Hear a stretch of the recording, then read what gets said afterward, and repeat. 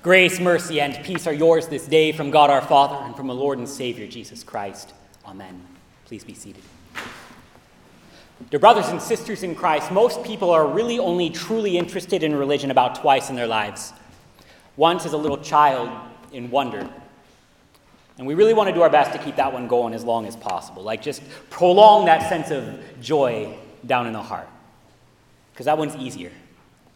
So we talk a lot about miracles and, Jesus who loves baby sheep, playing with kids and cute stuff like that.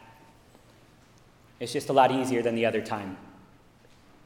Because the other time most people are truly interested in religion is as a grown-up, after hardship, for two questions. Why would God ever tell me no? How do I get him to change his mind? We usually end up trying to shut that one down pretty quick. It's not because we don't care. It's because we don't know either. But as a consequence, most people find the church to be a really quiet place, the one time they need it to speak the loudest. And so after coming up empty on both really important questions, they call the whole religious experience wildly unsuccessful and wander off. That's not all that uncommon. Most of us have met this woman begging before God in one way or another. Some of us have been where she is. She goes by a lot of names, but the pattern's almost always the exact same. She's that person who seems like she does absolutely everything right, but nothing goes her way anyway. She prays. She rose right to Jesus, goes to church, tries to be a good person, a whole bit. But still, it's her loved one who's still sick, suffering, all busted up and alone. And most of us really don't know what to say to that, because what advice is there really? What comfort is there in a God who says no to people? This woman's daughter is oppressed by a demon. That's bad. Like objectively, no one's disagreeing here. That's bad. So she goes and does all the right things. She goes to the Jesus who casts out demons, who says he's there to conquer demons. And she prays, "Have mercy on me, O Lord, Son of David."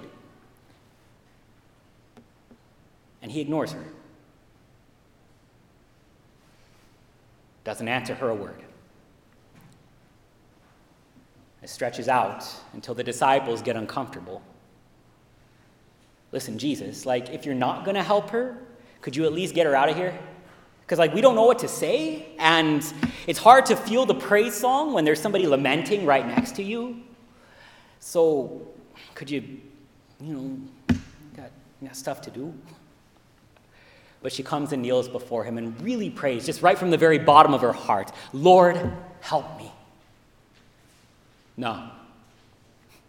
This food is for Israel, not little dogs. There is not that whole childlike faith here going on. It's hard to have that conversation. We are long past that wonder stage. There's no gentle shepherd. The flashy miracle goes unperformed just a little bit too long to excuse it as dramatic effect. So it's time for those two big questions. Why would God ever tell this lady no? And how'd she get him to change his mind so that I can do it too? Except most of our problems don't get solved in 8 Bible verses. Sometimes God just says no. And I have taken the easy way out on that for a long time. What dad doesn't say no to his kids sometimes? At least what good one? No ice cream, because that'll spoil your dinner. See, no isn't about being mean, it's about being good. Except I can't really get my head around the phrase, "No, I won't cure your cancer," because that would spoil your dinner. It's a little less cute. But still, sometimes God says no to the people begging him. And that no is enough to make us question God's very character, who he is, what he cares about. That's the thing that makes the disciples so uncomfortable. That despite our temptation to want to call Jesus a lot of things for how he treats this woman, she only wants to call him Lord.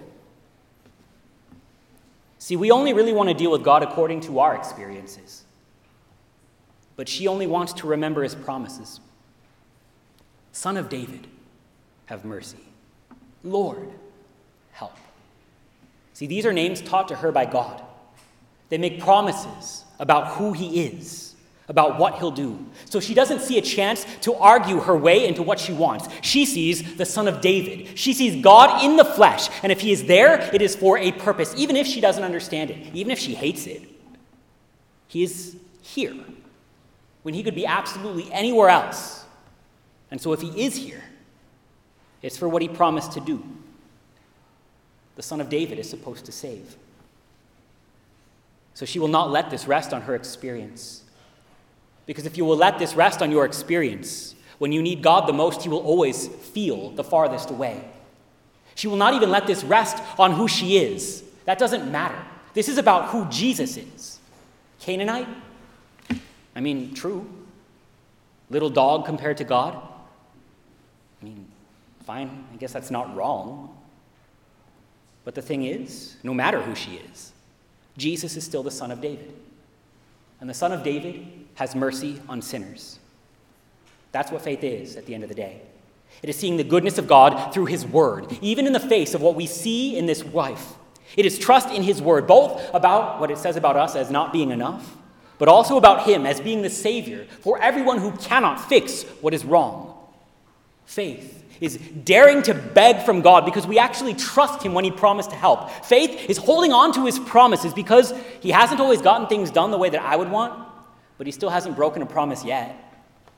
Faith actually wrestles with God. It grabs on and it will not let go. Because here's the thing, if God is actually here to wrestle with, it's because he will not stand back from our problems and our sins. The God who sits up in heaven and promises heaven to the well-behaved, that's a God you can be bitter towards. I would be too. You can't wrestle with somebody who won't be near you in the first place. And if God won't come near to us when we actually need him, and will only draw us to himself after we don't need him anymore, that's plenty of reason to be upset. But in this woman's time of need, there sits her God.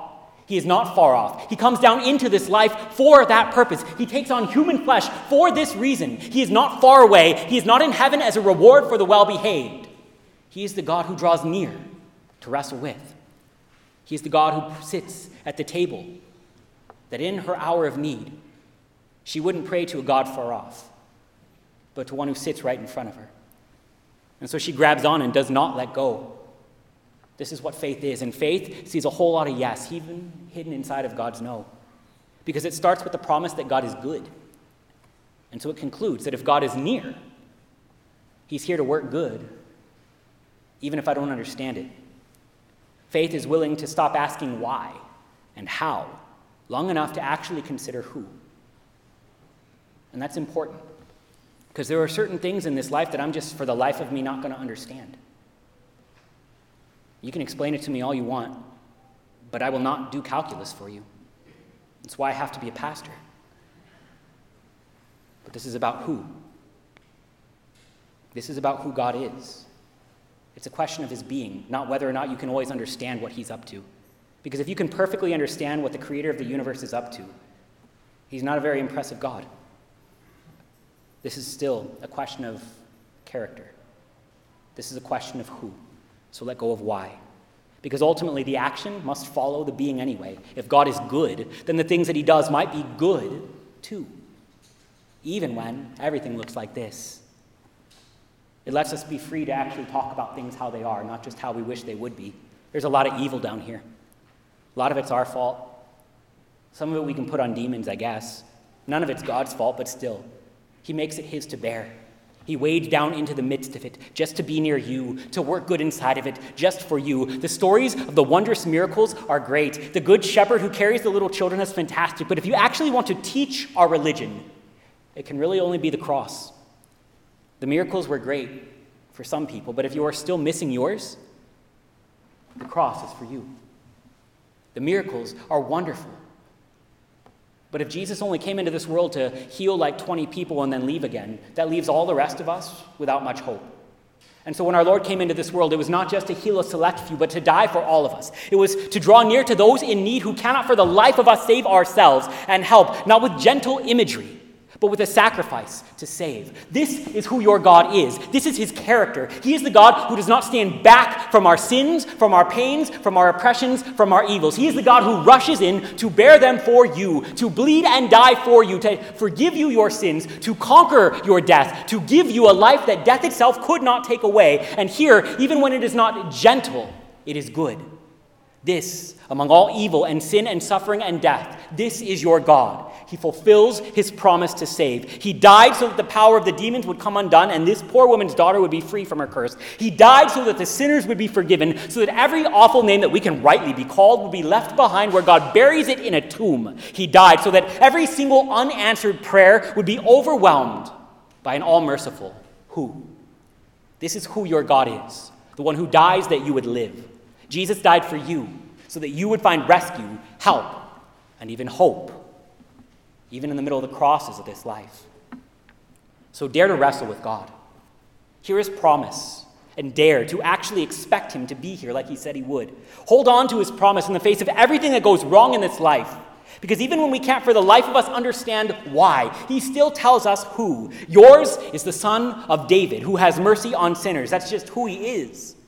Even when he's saying no, he's working towards a larger yes. Hold God to his promises. Actually expect good from him. He dares you to in these words because they're already fulfilled. From the cross he cries to you, it is finished. Christ has been crucified for you. You are baptized, a child of the Father. Even now your God is not far away. He is here on that altar in body and blood because God will not be away from us in our time of need. If all we can do is gather around once a week and talk about how great heaven's going to be, church should be empty. But if God actually shows up here in a meaningful way, we will be here too. Because when everything falls apart, God parks himself there for you. In body and in blood, forgiveness and life, strength to meet the days ahead. Here is your God, and if he is here for your good. So kneel here and wrestle with him. Actually lay all your problems out there and say, Lord, help. Have mercy on me, a sinner. He promised to. He does. He will. Even in that word no, look at that altar and ask, is any no that I've ever prayed enough to chase God away from here where he has promised to be? Because if he is life in the face of my death, then whatever evil is going on, and whoever you are, your God is still the Son of David. And the Son of David has mercy on sinners, and the Son of David has mercy on you. In the name of Jesus, amen.